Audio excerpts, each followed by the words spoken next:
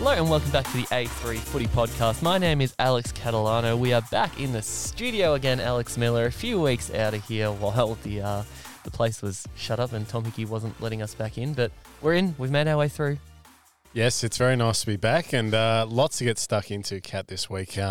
Big talking points about your club, your mob, yes. your future, and some massive transpiring stories over the last couple of days, and going to be a very interesting clash on the weekend, but yes, very exciting episode ahead. Big talking points with coaches. Doc, there's a few names being thrown around. Essendon and North want Clarko. Who knows where he's going? He might not even end up coaching again next year. It's all over the place. Oh, I tell you what a week it's been in football, hasn't it been, Kat? It's good to have you back in the Tom Hickey studio as well, first of all. Yes. We missed you last week. We did. Yes, good to be back, boys. But, geez, this story about Clarko and Essendon... And Kat, you're the Essendon man, so we're going to throw it to you straight away. Just your whole thoughts, energies, emotions about the whole thing. Obviously, they've got a new president in tow now, and by the sounds of it, it just sounds like it's all guns blazing for Rutten to get out of here. God, well, for one thing, I'm happy to see Brasher gone. The man didn't deliver on basically any promise that he put in when he entered the role as president. He said he wanted to be a very vocal, publicly available president, and you boys didn't even know that he was the president until he got fired. So I think that speaks to what he managed to do in those couple of years. But the truck situation is very interesting because it sounds like a couple of people got some sources and went a bit early, and then they were like, oh, wait, hang on. Not actually on yet here. This is media in a nutshell. Everyone seems to go ahead and sort of look to be the first one to publish a story, and it's not even true yet. It sounds to me like what the actual truth was the Bombers wanted to meet with Clarko, and I think that was about the high and low of it, and it's been spun out and exaggerated and blown up into something a lot bigger than it was. It sounds like, did he even meet with them? Well, I don't know. That's the thing as well, is that, no, it's been pretty average how I think the truck's been handled. Kat, I think that we all three of us were saying that I think that hasn't had much of a chance still. I think that you've got to really look big picture at this Essendon list, and it's a young team still. There's a long way to go. I think last year was a pretty strong start, and this year I think you take away the first half of the season and you look at the second half, it's a lot better. If you got most of the squad available the first half, we probably finish a few wins higher. If we probably end up finishing on about 10 wins or so if we had the whole squad together, which I think is not bad. It's still that mediocre middle of the pack, which I think the Bombers really want to be getting out of. Well, I think the unrealistic expectations what hurt them. I think given last year's great success, which we love to see. I think it was easy to forget that it's still one of the youngest lists in the competition. Exactly right. And it's still losing experienced blokes. Hurley's about to hang up the boots, which we'll talk about later. Waller's gone. It's basically just, there's no one over the list over the age of 30. I think it's Jimmy Stewart and... She would be up there, 28. That might be about it. Yeah. Heppel and Stewart are the oldest ones on the list now, I think. Yeah, well, I was talking to Miller before, and I'll want to hear what you think about this, but I think the problem stems with the Essendon board. And I think seems like it. and it's not just about this year and last year. It goes back to the supplement scandal, I think, for mine. When you finished last year, only won a couple of games, and then you got everyone back, made the finals that year. And then I think they sort of had that because of that, the board have said, right, we know this is our platform. We want to go for it again. Yeah. And instead of taking a methodical approach to sort of building it, they wanted to sort of throw their chips on the table, and now they've been exposed. They brought in Stringer, they brought in Shield, Dev Smith now, as well, retiring as well. Yeah. There's a sense of we're going to throw cash at these players to make sure that we're at the top end, and it hasn't worked. And now they've just they're trying to scramble to find a fall guy for the matter. Similar with this. Similar to the last couple of years. Obviously, there was no expectations last year, and Essendon made the finals, and now the board is like, right, we know where we stand. Let's go all in. And it hasn't worked. No. It hasn't worked. No. It's been quite possibly the least bare minimum success you can have reaching finals. Every time has been that bottom end of the top 8, getting into the elimination final and going straight out pretty unconvincingly. There hasn't been a competitive final in this whole time since the end of the supplement saga for the Bombers. It was every year was a pretty comprehensive loss. So clearly they're not necessarily the level they want to be or should be. And I think if they make finals next year, it'd probably be a similar sort of story. I don't know if it needs to be just focus on the young guys. Jai Menzies, you've talked about a lot, why he didn't stay in after making his debut. I think if your season's done, it's a confusing one. So I do have my misgivings with Rutten, but I think if he takes an approach with feedback on board, with a review, I don't know that he would be kicked out, but I think there would be a bit of difference. Pressure going into next season. Yeah. I think whether he is coaching there or not is a matter that is still unknown. I think that's what really is interesting. But no, I agree. I think you talked as well, Kat, about leaders. I think it's going to be critical that they re-sign Heppel, which they should. I think it sounds like they will. 1 year deal is more than enough. 1 year deals until he wants to retire, I think, is more than. But as you summed up as well, like given the age profile of the list, somebody like Heppel is critical. But we'll talk in current times. The playing group on the weekend was very disappointing. Well, the game in general, Kat, and you would have seen it all. And I watched 3/4 of it, and it just looked like a very disconnected group. There were players that were doing okay by themselves, but the team wasn't performing well. And then there's some pretty damning footage of Nick Hine heading to the bench with Truck, and Truck trying to give him some instructions, and Hine just not even giving him the time of day. So yeah, it's a poor attitude. I think that's an individual issue and probably something that hopefully he would be sorting out now. But I think just mentally, Doc was what I was a bit disappointed about on the weekend. We haven't been run over like that in a long time. No. Not since the start of last season, really, with those games against Port Adelaide and Brisbane. This year, even when we've been down, I don't think we've been smashed really at any point. So I think that's what really disappointed me more than anything. Yeah, well, like you, Mill, I watched the second half of that game, and it was just so disappointing to see a lot of the players just looked like they checked out. They defensively didn't want to locate their men. It was ugly, and you see those sort of games. We saw North with against Geelong earlier in the year. Performances like that, they tend to bring a lot of crisis with it.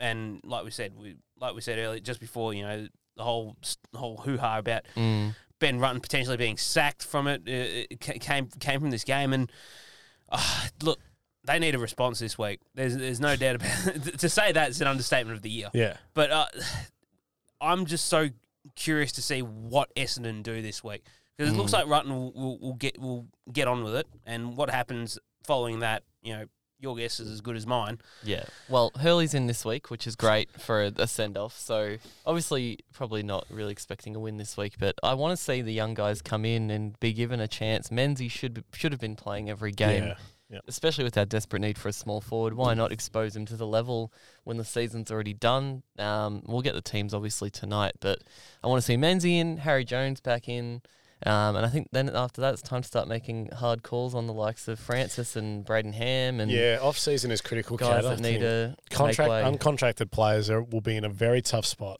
limbo-wise, because you don't know who's going to be the coach. You don't know if you're going to be in the plans, and if Truck is to stay and you're not in the plans now, you're probably in a bit of limbo. But I think you mentioned as well, Kat, they haven't been beaten by 50 points or more since round one. So it's Geelong, very disappointing as well against the Port outfit that, they've been okay this season, but they were clinical on the weekend and it really hurt. But feeds into the next point, boys, about Clarko. Where's he going to end up? I suppose the coin toss is Essendon and North. I would have thought the Giants would be in the mix as well, but they've ruled themselves out. They've ruled themselves out. I've been hearing Adam Uze, the man likely to get the job.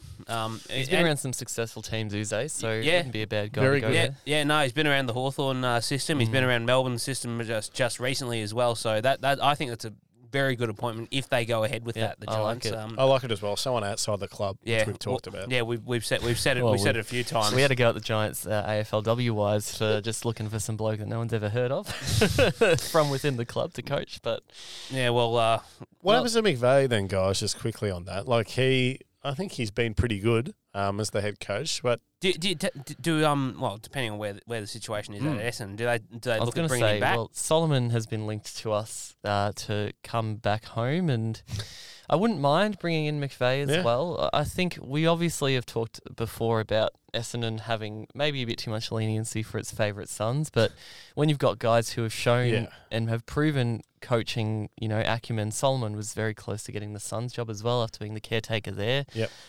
Guys who have spent time elsewhere come back with fresh ideas, I think McVeigh is necessary. And that's perfectly, I'd like to see them in there. Yeah, I reckon so as well. And we talk about players that stern but fair. But I think McVeigh's shown this year as the caretaker coach that he can be that guy. He's not afraid to chop heads off if he needs to. He's not afraid to mix his words, and I think it's very hard as well, isn't it, Doc, when you're interim coach, because you don't want to do that too much because then you feel like you rule yourself out. But I think people, like you said, responded well to his.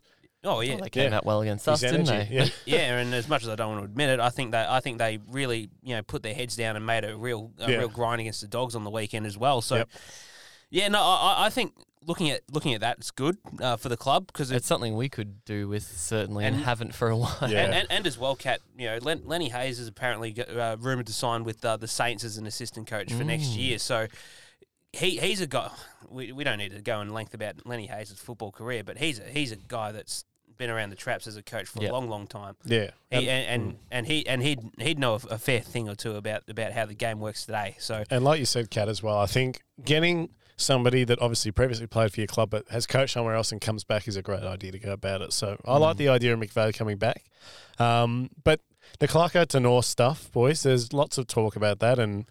I just want to get your takes on it. I've sort of expressed my view. I think that Clarko is a great coach, but can he coach a modern-day rebuild? I don't know, Kat. I think that... It's interesting because I think North are sort of in the position now where they've got a lot of these young guys in. I think, if anything, they probably need to target a few more experienced heads in that 24 to 28 sort of bracket. I think Clarko could do that. Yeah. At his best with Graham Wright at Hawthorn, they did that quite well leading up into the three-peat. Who's in charge obviously, his last few years with recruits have not been the greatest track record, but I think if he needs to aim for that sort of level again, because they've got the guys in there now who are looking really promising. Paul Curtis, we've been going on about just how good he's been the past few weeks, and I think they've got the talent across every line, Doc, to do it. Just that next bracket in there before guys like Simpkin and LDU and all those blokes are stepping in to be that elite mould of player. Well, I was talking to Miller before about the idea of Clarkson coaching North Melbourne, and I think it makes more sense for him to coach the Roos than it does Essendon. And I particularly agree with what you made about the idea of targeting these guys 24 to 28, even if they've come in through state level. Like we saw it after Hawthorn's premiership win in 2008. Where they went 4 steps backwards, they missed the finals, and they just slowly built themselves back up to that three-peat team. Where Clarkson went and got guys like Piopolo and Isaac Smith through state level, and they became strong role players in that Hawthorn team. So I'm with you. I think what North have managed to build over the last couple of years is like a nice, strong, young nucleus. Yeah. Guys like Paul Curtis you mentioned. I think Tom Powell's really starting to come along nicely as well. So I would like to see Clarkson take up the North Melbourne job. You've questioned before about whether or not he can rebuild a team. I think when he came in, he had literally bare bones at Hawthorn and built it up to become a premiership team in about 3 years. And then when it faced his challenges, he went back to the drawing board and did it again. Yeah. So I have no doubt that I think Clarkson is the man for the job. And if he's willing to adapt to a different time now, because remember 2008 was a long time ago, and even 2013, 14, 15 it almost feels different now. That's right. When you compare it to now, it was only not even a decade ago. But the word I got different. As well out of Hawthorn with the end of Clarko's sort of time there and Graham Wright leaving was that they had their differences in where they wanted to go with the list, and Clarko tried to rule the roost a bit too much, and it sort of turned out the way that it did. So I think even as a more experienced coach, who's obviously one of the most glorified and has had the most success of anyone really in the modern era, I think he'd probably learn from that and think, you got the people around you in the list management who have done a good job at bringing in young talent at North.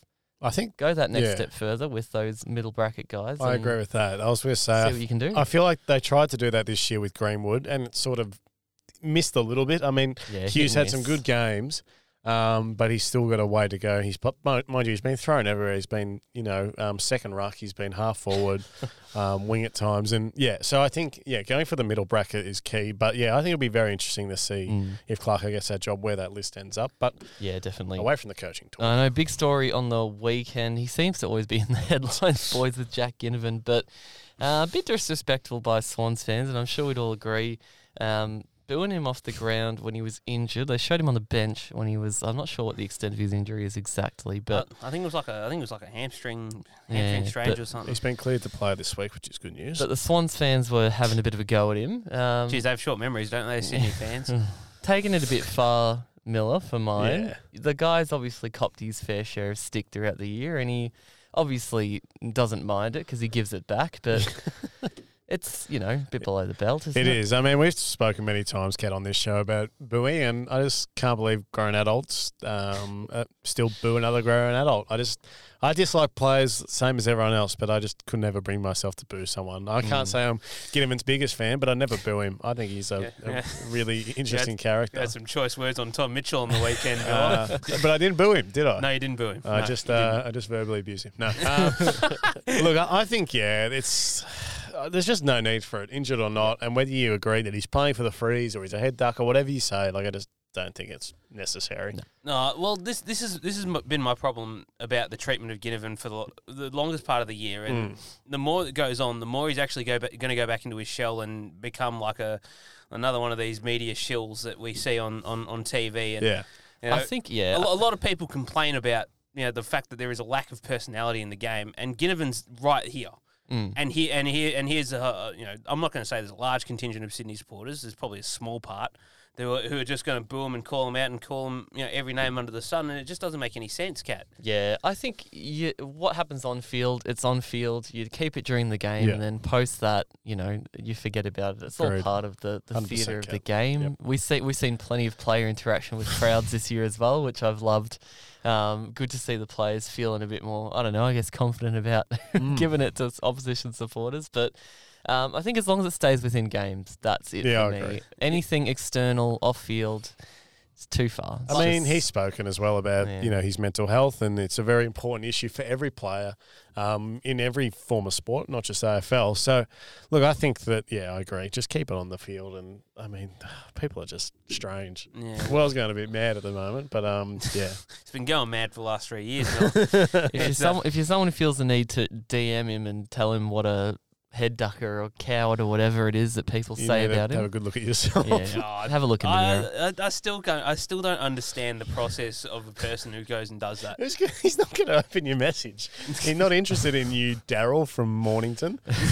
It's interesting because I saw there was little shit posting group on Facebook that actually encouraged people to say nice goal on Cozzy Pickett's Instagram after he kicked the winner against Carlton on the weekend. And you know what? I like that. If you're gonna go and message somebody on Instagram or Facebook or social media, say something nice. Yes, it'd be a nice change if they did. Say nice goal, or say I like your hair, or it's just something positive. What a bloody goal it was. I think many Carlton supporters would have said nice goal. Yeah, no. Well, Carlton supporters are still trying to find their way out of the ditch after Saturday.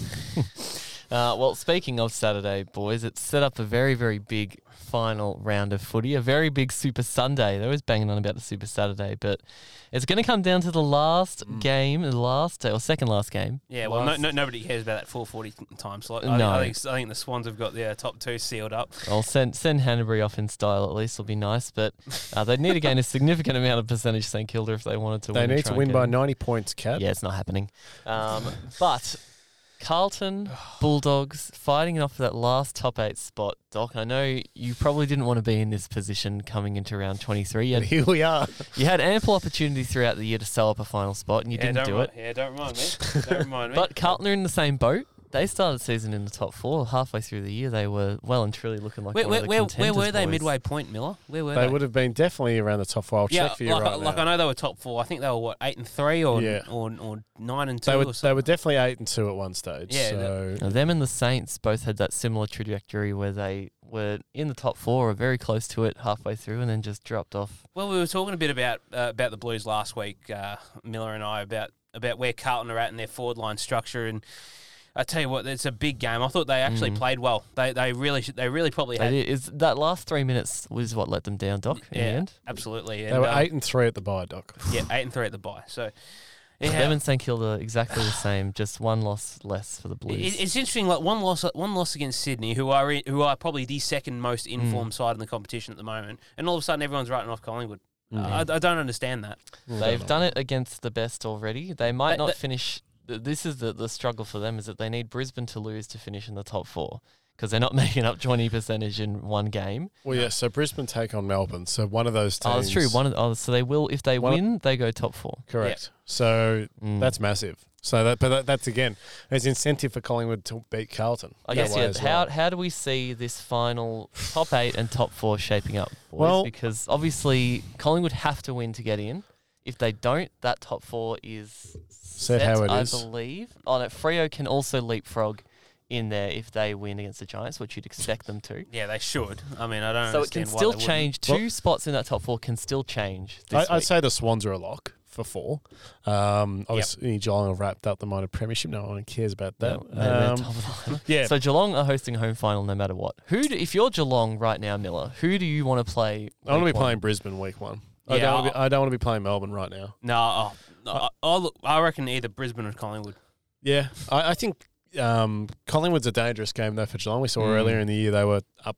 And they probably should have won that game against the Cats. So, yeah, look, I would say definitely Brisbane. I think if you're looking at the top 4 there, Cat, and the top 5, you'd say Sydney are in really good nick. Melbourne, I think people, yes, they've been a bit patchy still, but people are still underrating them in terms of their bounce back enough, I think, for them to be near their best. And Collingwood are a team, as you said, Doc, they're just on a massive streak, so one loss isn't going to deter them. And again, they're playing for a top 4 footy, and we discussed last week, Kat, there's no expectations on this group. So they could go out, if they finish 5th and go out, or if they finish top 4 and lose both games, they don't care. They're just playing and enjoying themselves every week. The Tigers are the other interesting one, Miller, where you can't drop, you can't go above 7th. You can go 8th, but assuming you beat us, which I think you will this week, it's basically locked in. Who do you want to play week 1? Well, if we finish 8th, then we'll probably, I think we'd end up playing Brisbane at the Gabba, which would be very interesting.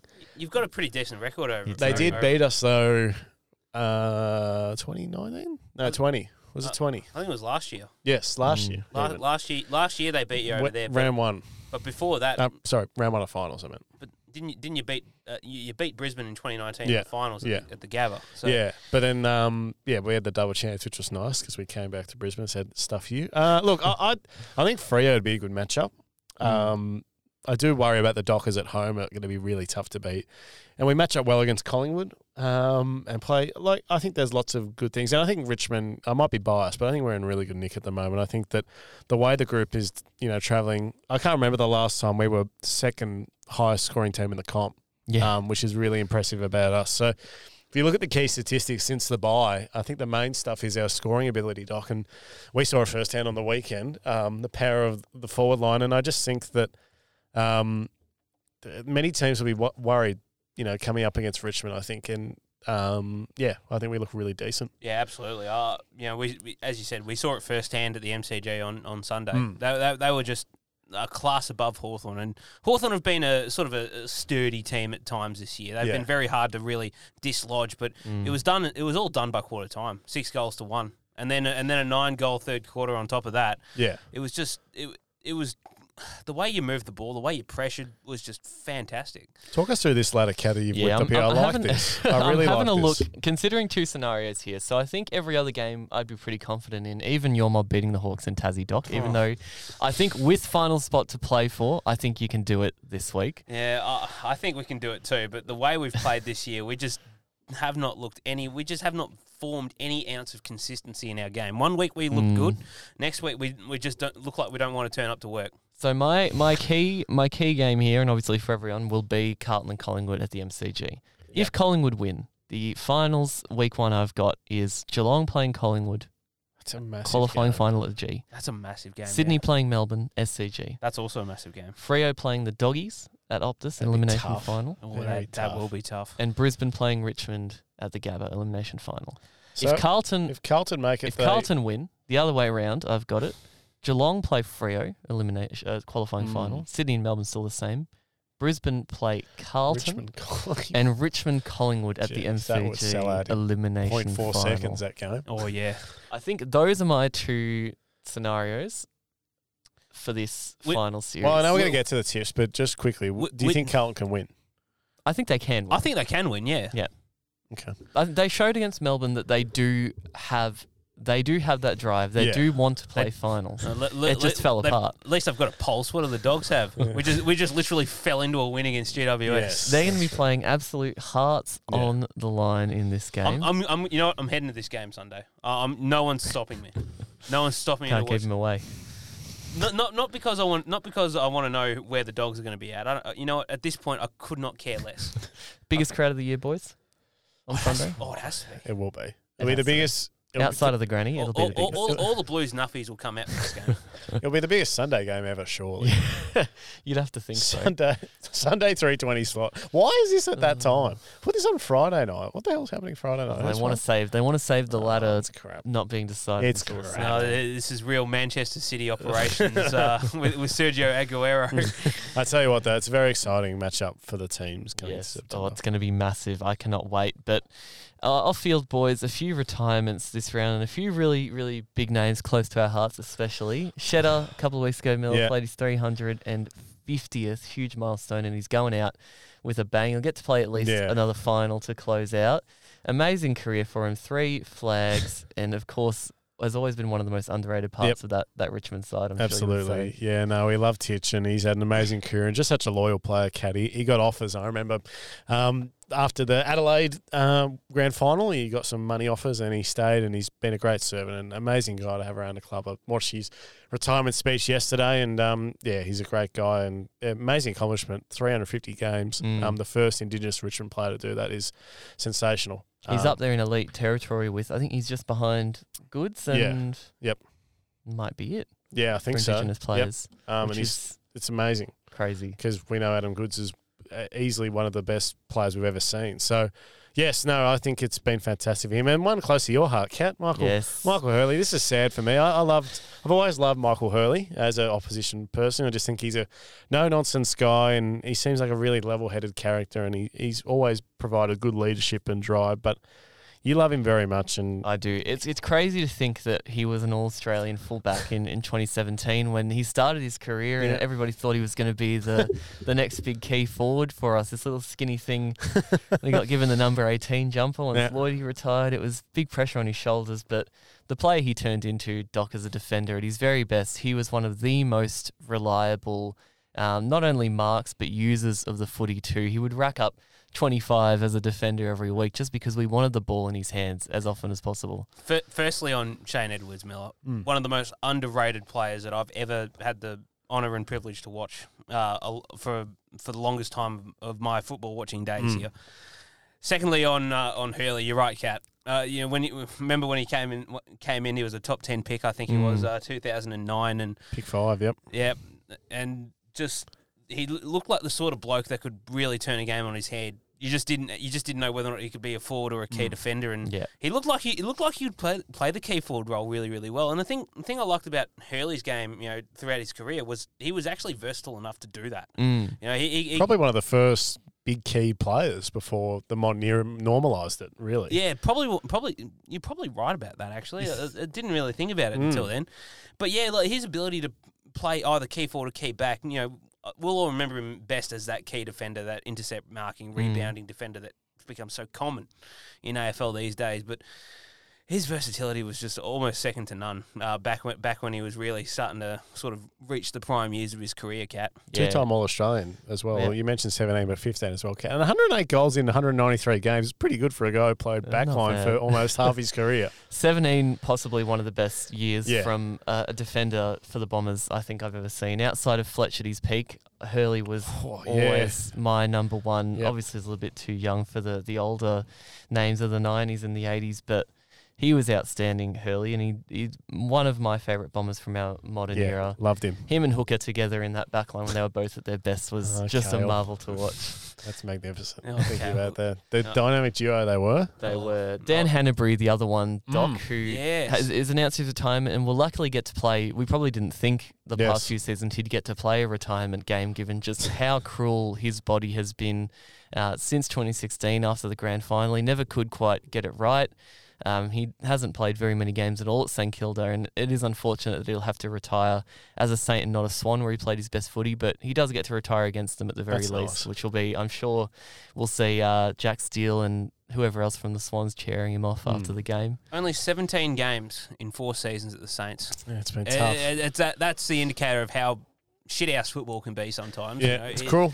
It is, and Hanbury's, it's so long now, but Hanbury was such a bloody good player at his peak at the Swans. He was right when they one of the best midfielders in the comp during that time. When they won the flag in 2012, he was probably one of the best midfielders, probably top 5, top 10. Easily, because he had that burst of speed. He was tough. He had basically all the elements covered, and as well, it's probably one of the more forgotten things, but he could actually kick goals as well for him. Yeah, he kicked 17 goals in 24 games in 2013 when the Swans were still a top 4 team. That's very good. It was top 10 in the Brownlow 3 times as well, boys. Doesn't shock me. Amazing player. Yeah, absolutely. And it's only now you realise that just how good he had it when he was at the Swans, and then 2016 happened, and because of that, his sort of form started to dip a lot. Yeah. That big crunching knee injury he got in the grand final in the contest with Easton Wood was He was just never the same. Even in that 2016 year, he was absolutely bloody special because he was racking up 30+ touches every week. Yeah. No, he's a really, really amazing player. I think what he's achieved over his tenure, and I think he's been good for St Kilda from a leadership point of view, experienced player, just helping those younger midfielders coming through. We've seen that Owens is going to be a really good player. Burns, the younger guys, Windhager we love. I think Windhager's going to be a 200 gamer. Yes, we've said that. He's going to be absolutely bloody fantastic, I reckon. But yeah, 2015 as well, boys. He was voted by the Coaches Association as the champion player of the year, which we've said is better than the Brownlow. I will agree. I think that the coach and player awards are far more valuable and speaks volumes, doesn't it, Kat? To win that award, and especially when there were so many. Think about 2015. The amount of elite midfielders in the comp that were reaching their peak at that time, Doc, and Hanbury was above them all in the eyes of the coaches. Oh, absolutely. I mean, that just backs up what we've just been saying about the last couple of minutes about Hanbury. Like he was just such a powerful player. Yeah. He was tough. He was courageous. He had a good burst of speed. He had a lot of these attributes that most of these, top line midfielders, your Judds, your Hodges, even Selwood had a good burst of speed in his prime, and Dangerfield at his peak was good too. Hanbury could mix it up with the best of them. I agree. And best wishes to him. Best wishes to everyone. Yeah. On their retirements. Absolutely. Well said, maybe except Stephen Motlop. We'll jump over to AFLW just for a moment because it was Captain's Day yesterday, boys. I had the privilege of being down there and got to chat to 6 odd, I think I managed to get in the end. So didn't get Bonnie, unfortunately, Doc, who I was looking forward to chatting to. Yeah, well, I'm looking forward to seeing who when she's going to turn her back on Essendon, turncoat. A few captains announced, Bonnie and Steph Kane leading the Bombers as co-captains. I don't mind it, Doc, considering it's a new group. Couple of leaders who've been in leadership groups for a few seasons. Good to see them leading the way together. No, very, very good appointments, Kat. I think... especially when you consider that Nan's going to be out for the year. She's in the leadership group, though, which I love to see. Oh, you'd love to see it because she's the one that sets the standard every week, Miller. Not only for the VFLW team, but she'll set the standard at the AFLW level as well. Kano's good. Jeez, I don't think. I think people in the Victorian media are about to realise just how good of a player she can be. That's a good call. She's a top 5 winger in the comp, if not top 3. Oh, easily top 3 for mine, Kat. Easily top 3 for mine. I've actually got some bits here from the you would have seen the surveys that the captains did. Surprisingly to see that 8 captains are picking Melbourne. 8 captains are picking Melbourne to win the flag this year. I'm on it, Miller. I think the more additions. Obviously, Ree Watt's not going to play this season, but off field, that's brilliant leadership to have in your group. I'm really high on Charlotte Wilson coming in. I think she plays in that back line starting round 1. She will be, yeah. And their forward line, Casey Sheriff coming back in the Pracky games and kicking a few snags as well. I don't think they're going to miss a step this year, the D's. No, that's the thing. I think that from where they were last year to where they're going to end up, I believe, this year, I agree, Kat. I just think that they're not going to miss the pace that much. I think they're going to look really nice. It's also interesting to see the who's going to win the competition best and fairest. 4 captains say Mon Conti ahead of Anne Hatchard, who got the vacuum 3 captains. What do you reckon? reckon, Miller? It's going to be tough. We need to make if we make the finals, I think I think you push for finals this year. Yeah, I think so. I think if you maintain a healthy list, you're getting top 6. Yes, if we stay healthy, which is always the thing with us.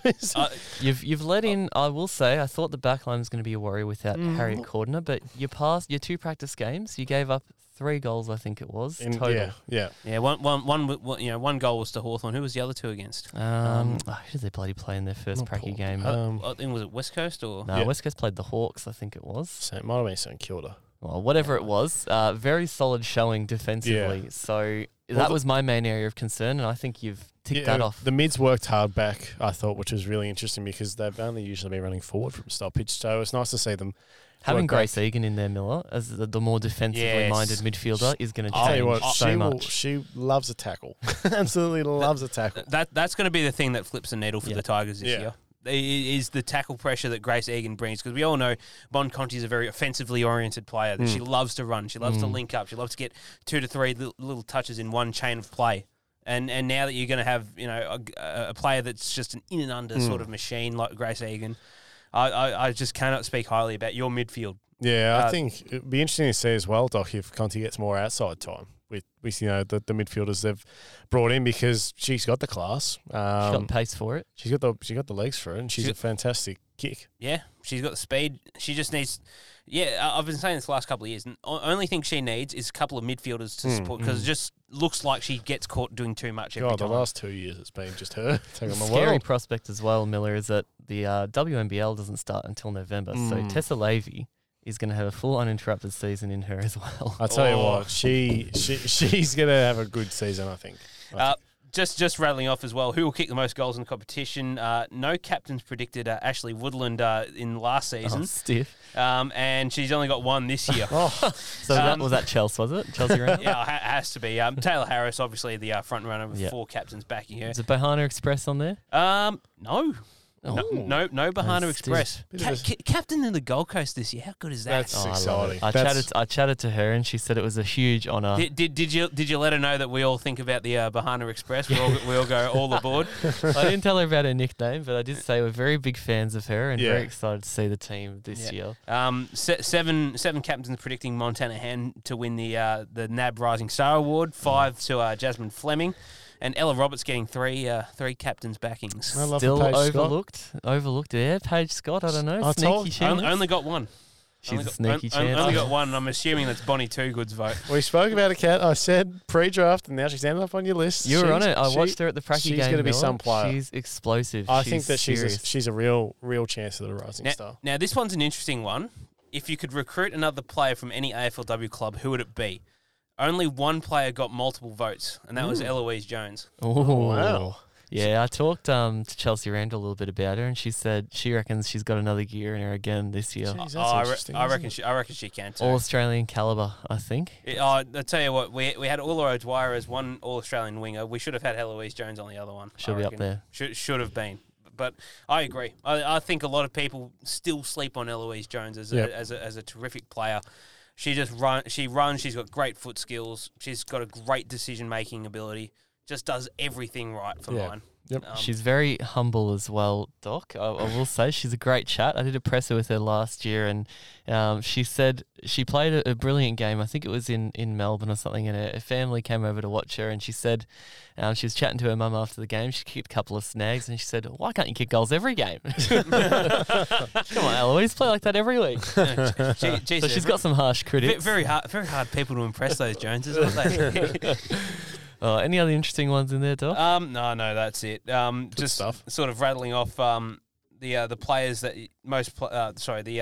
if you could recruit another player from any AFLW club, who would it be? There was a vote here for Mim Strom. I thought that was very interesting. A vote for Mimi Hill. A vote for Kate Shearlaw. And one for Shelley Scott, which given her season, she wasn't very good last season. But I love her. So someone rates her big time, I guess. Yeah, it's the D's wanting her back, Doc. Yeah, it's me. I've infiltrated the captaincy. Well, I guess stay tuned for next week Yes. for our AFLW preview episode, because the season is only very close. 7 days away. Carlton Collingwood, Icon Park, Thursday night. We're going to be there, Cat. I will be there. I'll hopefully be up in the media box chatting to Half and Stevie Simons post game, see what they've got to say. Ask Halfway, still got a job.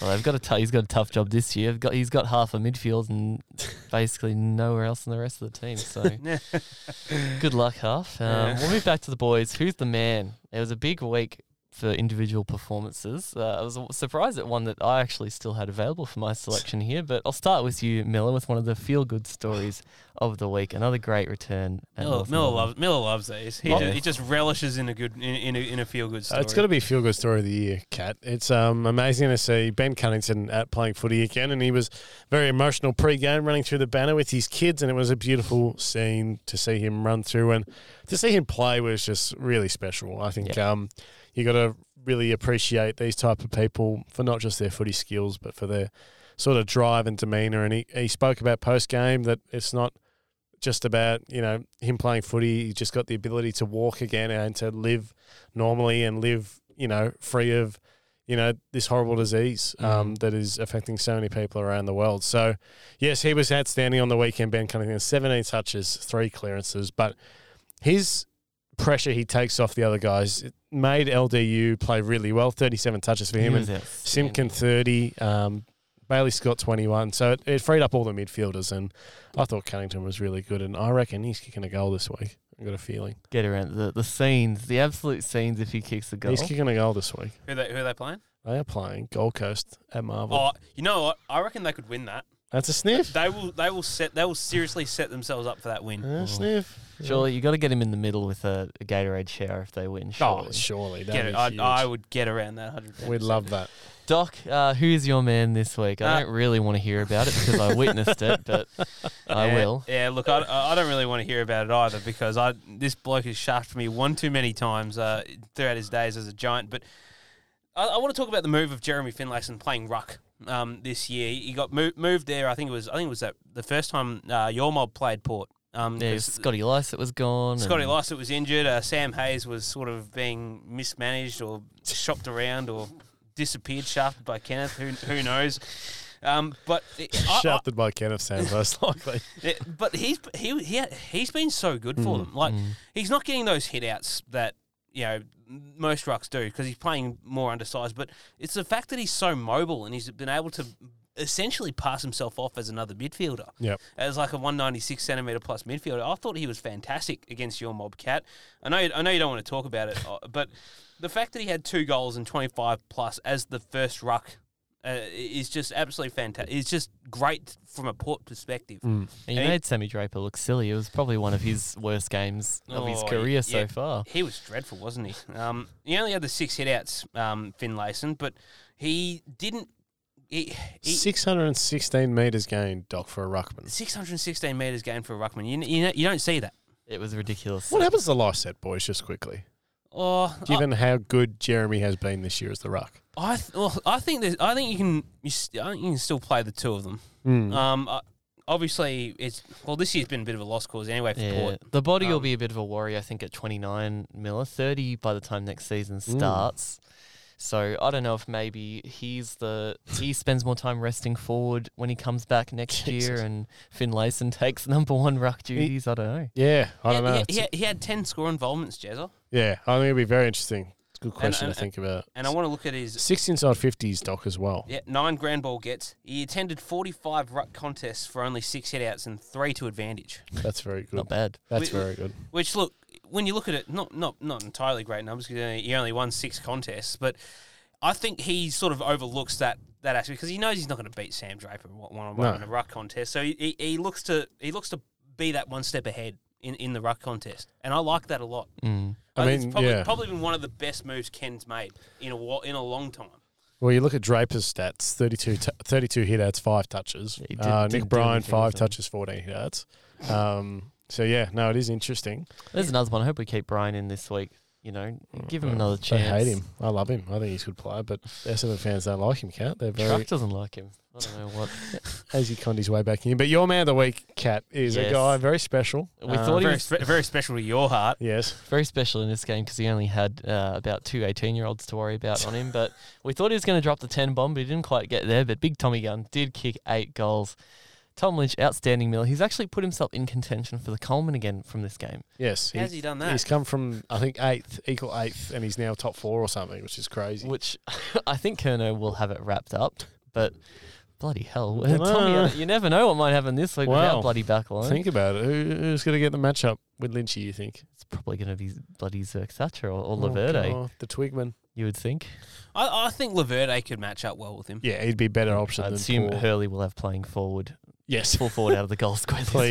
Please spare him. Is he going to be the big call-in player in the local footy who can't move 15 metres? I reckon put it on his he head. might kick 2 or 3, I reckon, early this week. Oh, I reckon he could. He could. He could even have a Ruffy or a Kennedy-esque final game and just go off. Just kick it to him every time in the forward That's line. nice. Let him go one-on-one. Just throw Granty. If he can move his hands above his head, then he's a sure chance to do that, but I'm not sure. Yes, But Lynch, we're talking outstanding. about Tommy Lynch. Yes, we're not talking about Hurley yet. We're not at that point. But as I said, 8 goals speaks for itself. Really, 12 marks. Yeah, his marking was outstanding. 18 disposals. He seemed to just mark everything that came his way. Miller, whether it was getting on the lead, 1-on-1 in the pack, he just made an absolute perler out of everything that went. He's been near a him. real revelation, Cat, as well, below his knees. I spoke to Doc about Sunday. 12 months ago, 18 months ago, he was a big oaf, and he really has changed the way. And I think it's actually strange to think about, because how would you work on that? But he must have gone really hard at pre-season and the off-season at ground ball gets, because he's done really well. Yep. He's never been naturally quick, obviously, for someone his size, but he's using his length to his advantage. He's taking those long strides, and his field kicking, Doc, which you pointed out on Sunday, was elite for the big boy. Everything he touched on Sunday turned into gold, Tom Lynch, and it speaks a lot about just the level of talent and how many people have. I've rated Tom Lynch for a long time. So and this was just almost the perfect game, because everything he touched turned to goal. His field kicking was good. His ground ball work was exceptional. His marking, I couldn't believe it. He did not lose a contest. No, he was outstanding. 1-on-1. And it was just funny to point out, Kat, as well. He had Granger Barras moved on him in the third quarter, and Granger Barras was doing that little niggling sort of sideways scuttling crab action that some defenders do. And he ended up getting 3 kicked on him in the span of about 6 minutes. It was very, very good game. No, not a good day out for Denver, unfortunately. Not a good day out for anybody in Hawthorn colours, Kat. Let's be honest. But you're right with the setting his teammates up as well. Miller, 5 inside 50s, 13 score involvements, 7 contested marks to those marks as well. So 10 contested possessions as well. He was outstanding in this game. It's probably the best he's played all year. Possibly his best game. It is his best game in Tigers colours. It was his record for goals. Oh, did he? Yes. He kicked 7-5 on West Coast earlier in the year. He could have had 12. He should have had 12. He should have had 12. Remember he missed those ones from the pocket, like straight in front, that just went into the other pockets. He was like, had he kicked a couple more of those, he might actually be with a shot of winning the probably. Coleman. Yeah, that's a great shout. But a great selection, Kat. I love Tommy Lynch, obviously. But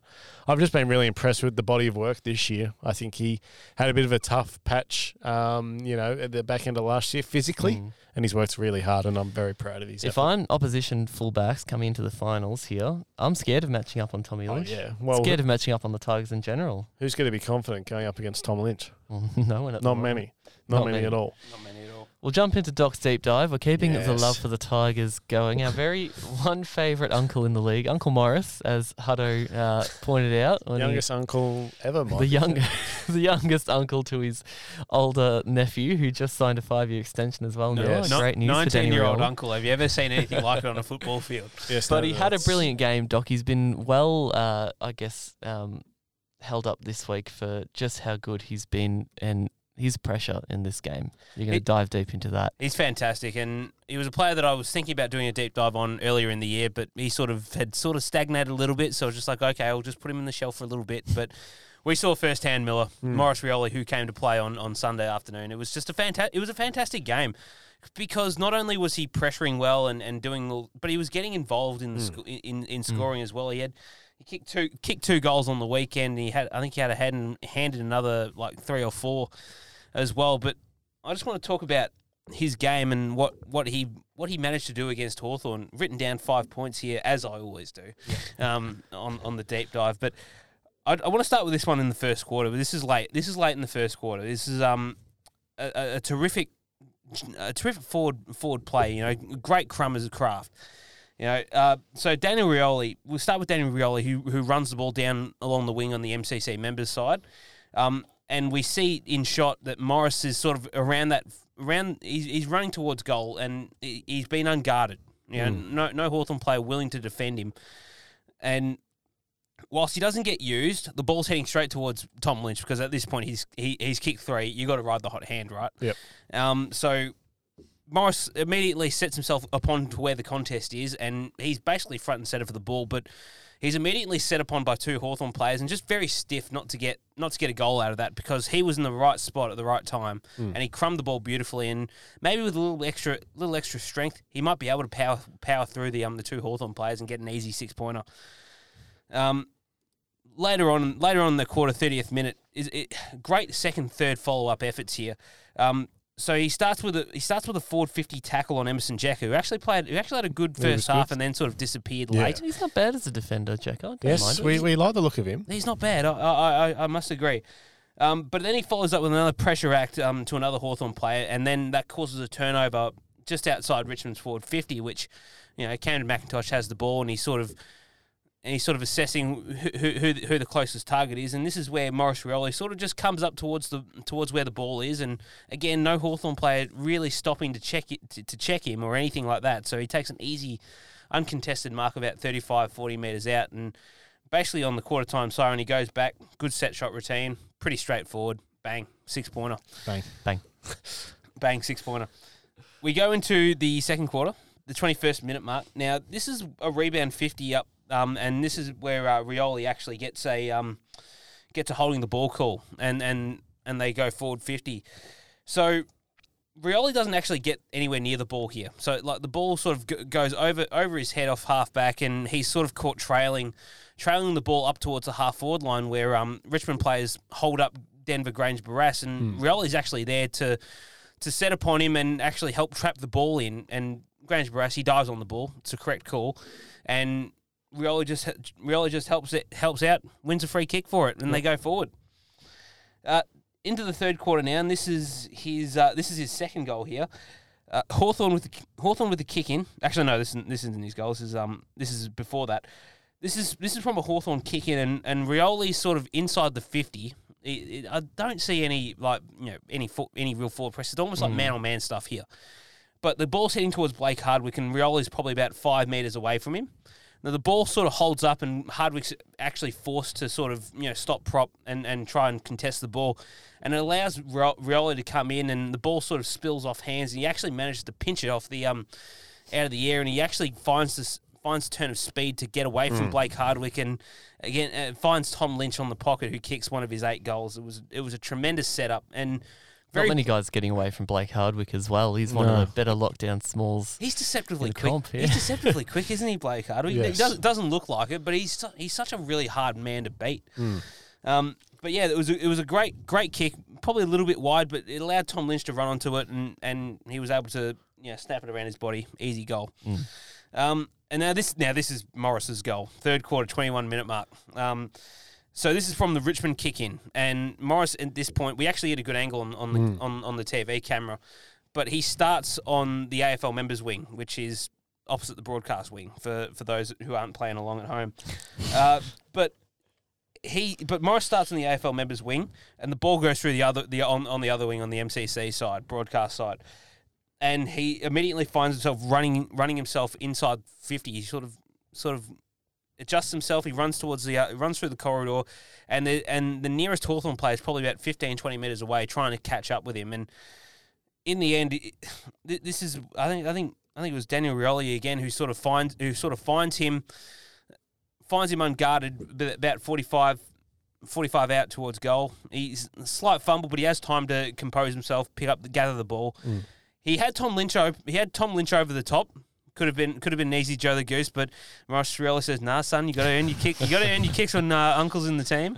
And so he just says from 35 metres out, bang, bang, second goal of the game. And Morris Rioli, his averages so far, they don't read too much defensively.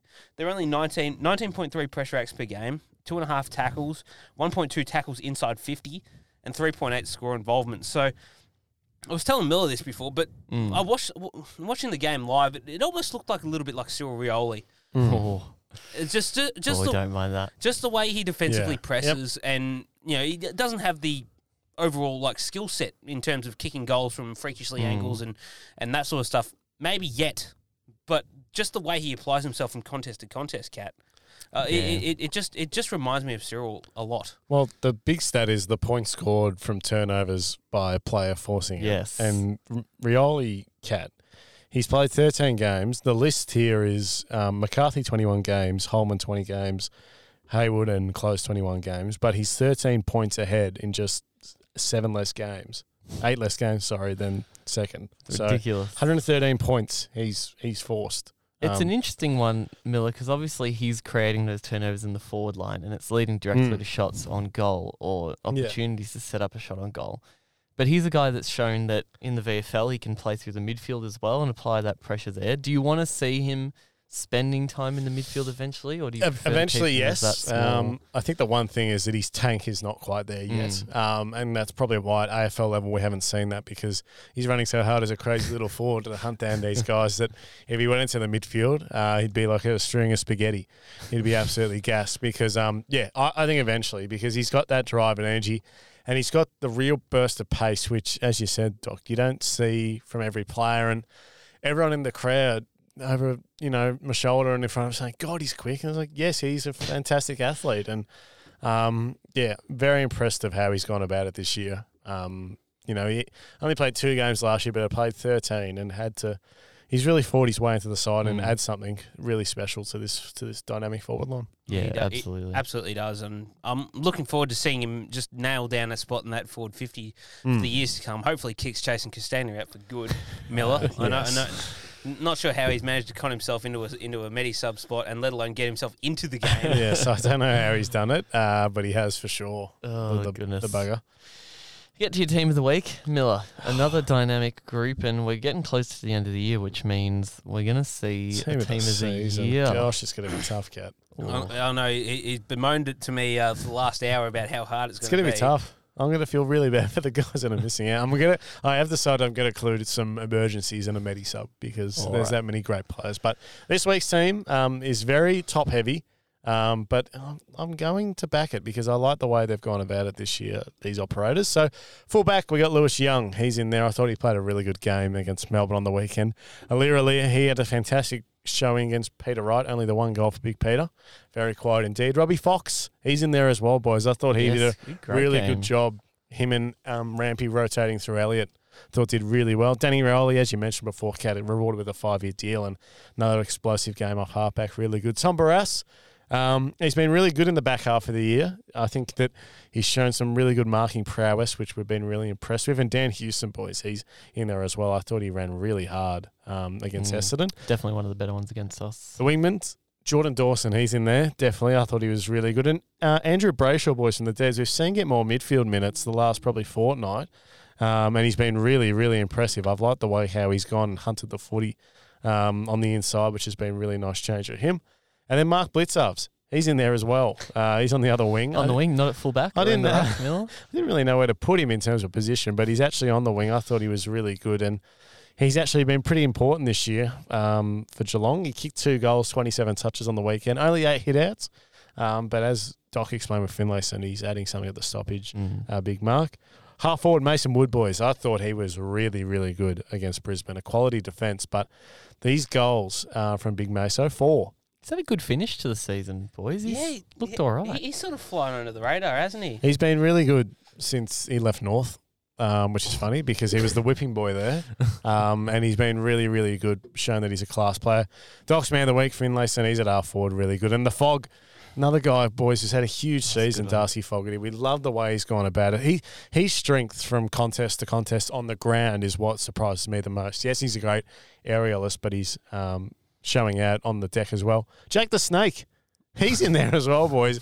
Oh, hang on. I thought There are some operators where I never thought would make Miller's team of the week. Jake the Snake, 4 goals to 15 touches. He won them the game because no other forward looked on really for the Demons. He did more in this game than Sam Wiedemann's done his entire season. I thought Jake Melksham made teams lose, not win. Yes, well, Stephen May probably gave him a big hug post game or a punch in the head, whatever you feel like. Tom Lynch, Cat's Man of the Week. Obviously, the 8 bag was really good. And Cam Rayner, boys, the other full forward spot. Coming of age game, I think, Cat. We've seen this guy really emerge as the next big thing. We asked for it as well, Doc, last week. Called him out last week. We did. And he's responded. And it was fantastic because we said he can produce like this. 4 goals, 18 touches, 3 of them in the final quarter as well. Just clinical sort of finishing, and we love that from Big Cam. Followers, big ruck dog Sean Darcy made Nick Nato look like a footmat on the derby on the weekend. It was terrible. Callum Mills, boys, he's in there as well. And LDU, we talked about this. Outstanding game. He's going to win the BNF with these 37 touches and a goal, 11 clearances as well for the big, not UDL, the LDU. Very good game. Dion Prestia, they should have tagged him instead of McGuinness on Bolton. He went crazy on the weekend, the meatball. Josh Kelly as well, I thought played really well in a Giants team that shut down the game. 35 touches, 5 clearances, 4 tackles, for Josh Kelly. Jeremy Cameron, he's in there as well. I thought he had a really good game against the Suns. 3 goals, 3 and 21 touches. And Nick Haynes. He's back from the dead. He's back from the dead. He was really good, I thought, this week. Much better than he has been this season. A goal, 25 touches for Big Hainsey and 15 marks. 2 Giants in there, but no dogs. No dogs in there. No dogs in I there. was not impressed with anyone from your team. Yeah, look, I must say I wasn't impressed with anyone either. If Zane Cordy was suspended, he would have made the team of the week. But no, he's... and the coach this week is the big horse from Sydney. I thought he's still pushing this team, as we said, boys, under the radar, and they're doing a fantastic job this year. I thought it was a professional dismantling of Collingwood last week. Yes. From Sydney. A bit of a clinic. Well, when you're the first coach to beat a team in 3 months, you probably deserve the coach of the week there, don't you? Yeah, I must 100% agree. They played the game on their own terms, the Swans. I thought that was probably the most important thing. Kept it slow when they needed to, sped it up when they saw the Pies trying to respond to the slowing down. And it's a masterclass. The fence of the Swans looks very good come September. They've got a lot of good operators down there that know what it takes. If they're getting finishing top 2, home finals all the way to the grand final, boys. They're a sneaky chance in for the flag here. Well, I'll tell you who's playing the grand final this year: Sydney and Geelong. Yep. No arguments from me. It's a huge game. He can't believe it. All right, I don't mind it. What do you? Okay, who do you think plays grand final? I'm with you, Miller. That's good. Doc, you with that as well? Well, it's a bit boring. I was going to get some diverse opinions. I still wouldn't rule Melbourne out. Yeah, no, of course. The granny again. Yeah, I think Melbourne is still in it with it. I think the Tigers could make a cheeky run at it too if they sort of... You're in good form, Miller. You're in very good touch. If they can manage to shake off what the bye does, and the bye's done a good job of sort of separating the good teams to the also-rans. Geelong will be wetting their jocks coming after the bye. Yeah, Jeremy Cameron will be wetting his jocks. Oh, I was going to say if they play Freo, they might be looking for that home final at Kardinia Park, but the stand's still being built, so they won't be hosting it. They're not getting a home final. And even when the stand's built, they're not getting one there. Tell them, Kat, please. Anyway, we got the tips from last week. Yes, tips. All of us got 8 this week. We're all champions. 116 for myself, still sitting last. Doc 118, and Miller has well and truly won the competition with 135. Well, we're interested to see who's finishing second, Kat. Yes, it's the only race left. Who did we get wrong this week, boys? I think we all. We all. There's a lesson. All too optimistic in my mob. I don't know why. I was tossing and turning about it all weekend, and I thought, look, I reckon Port are a better team.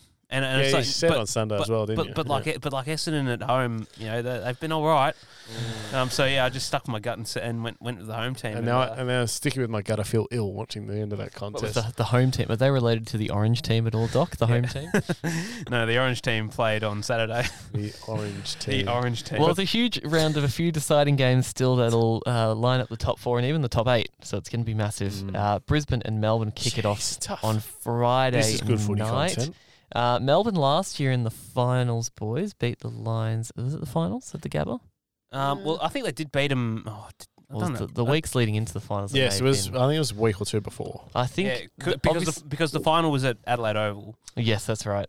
The Lions in shaky form. The D's were probably looking a little bit shaky before this week as well. At the Gabba. It's a hard one. We always say the Gabba's a fortress, Miller. This is a very tough one. I think the D's like playing the Lions though, so I'm going to go the D's. Margin?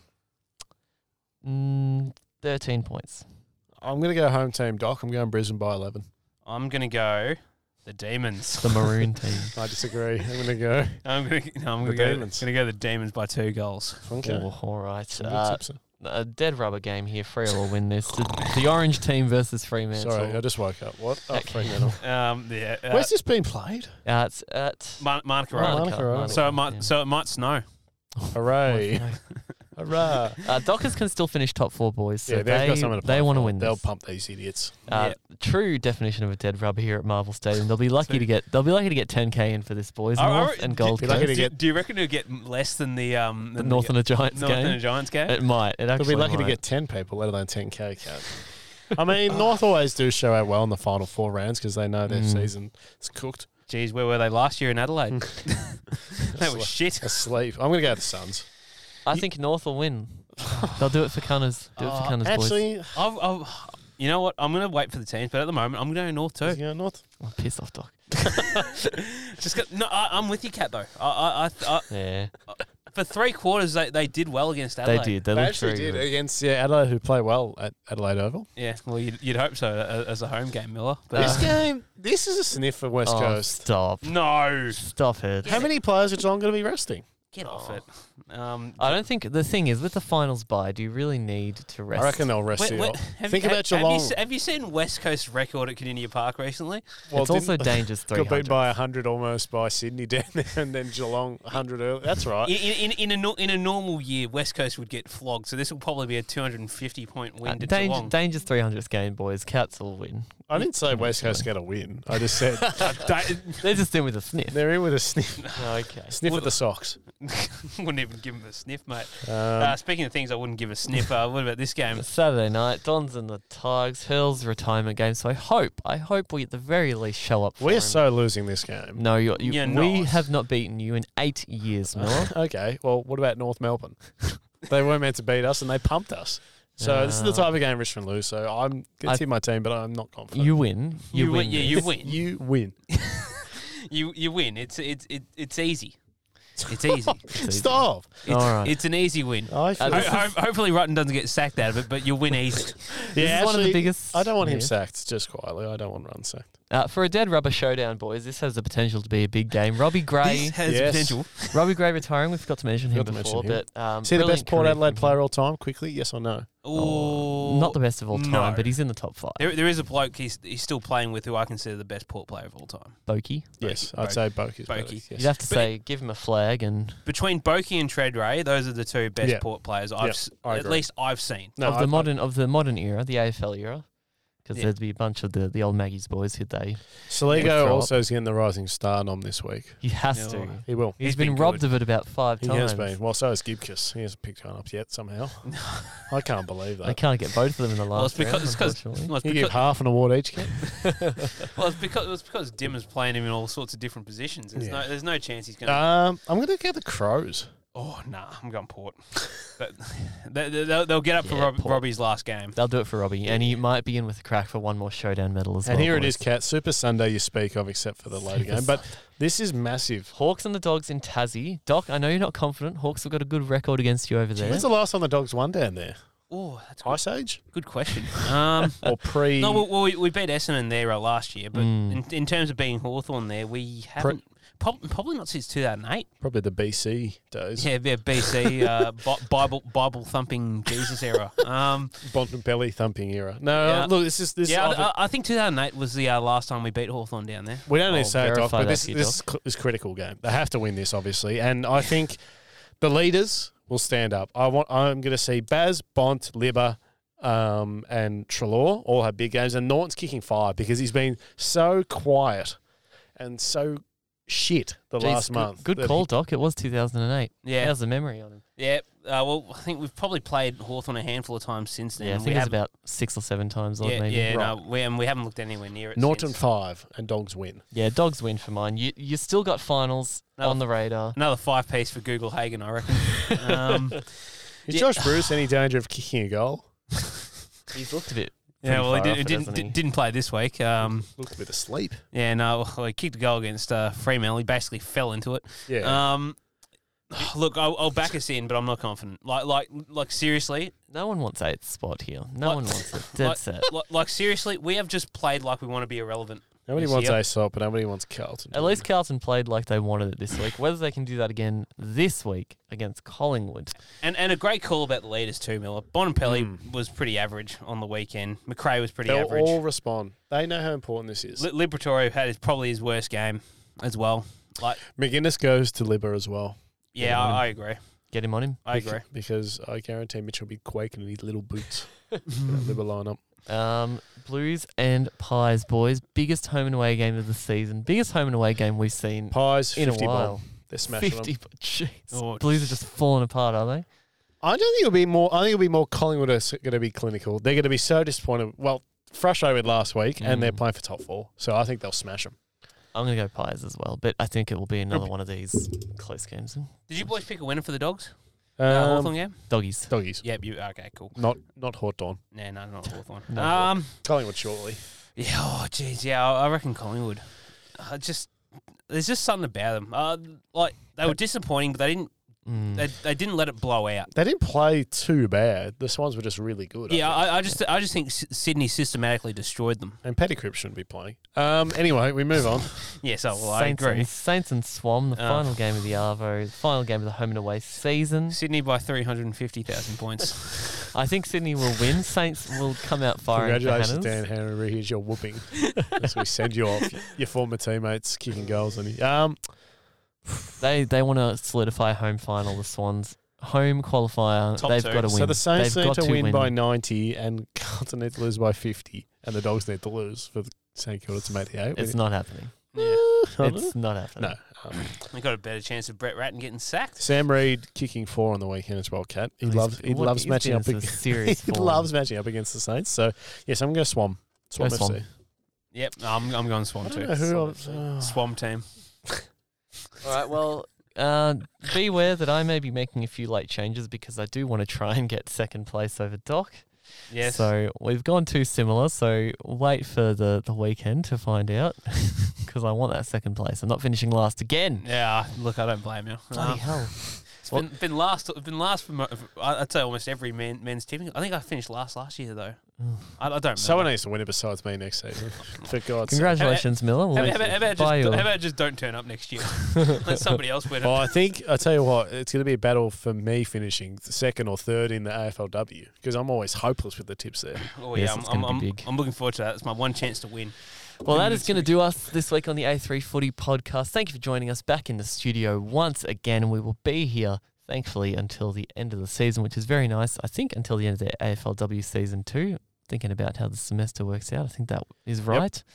But look forward to that when we start our preview next week, round 1 after that. It's going to be so exciting. Unfortunately, I'm not going to be here for the round 1 show, which is unfortunate because I will be away. We will work hard. So you boys are going to have to lift. We're gonna have to lift. We're gonna have to do the bulk work. Another week off for Mr. Cat in 2 weeks' time. But I will be here for our finals preview as well next week in the bye week. Huge show to come. Lots Can't of wait, content. boys. We've got, team of the season. We've got the most improved players, recruits, Yes. lots of talking points. Ladder recap, Cat. Oh, yes. Oh. That's what we like to see. No. The ladder Few dismal recap. ones down the I bottom. can't wait to see where you boys put Geelong because I remember it was not anywhere Yeah, near. it definitely wasn't in the 8. Definitely wasn't in the 8. Oh, yuck. I'm not looking forward to that. We look Well, forward to it. I look make forward sure to you it. join us next week for all of that. With all that said, I've been Alex Catalano. I've been Alex Miller. I've been Alex Doherty. The footy season keeps on rolling here at A3. More to come. Tune in.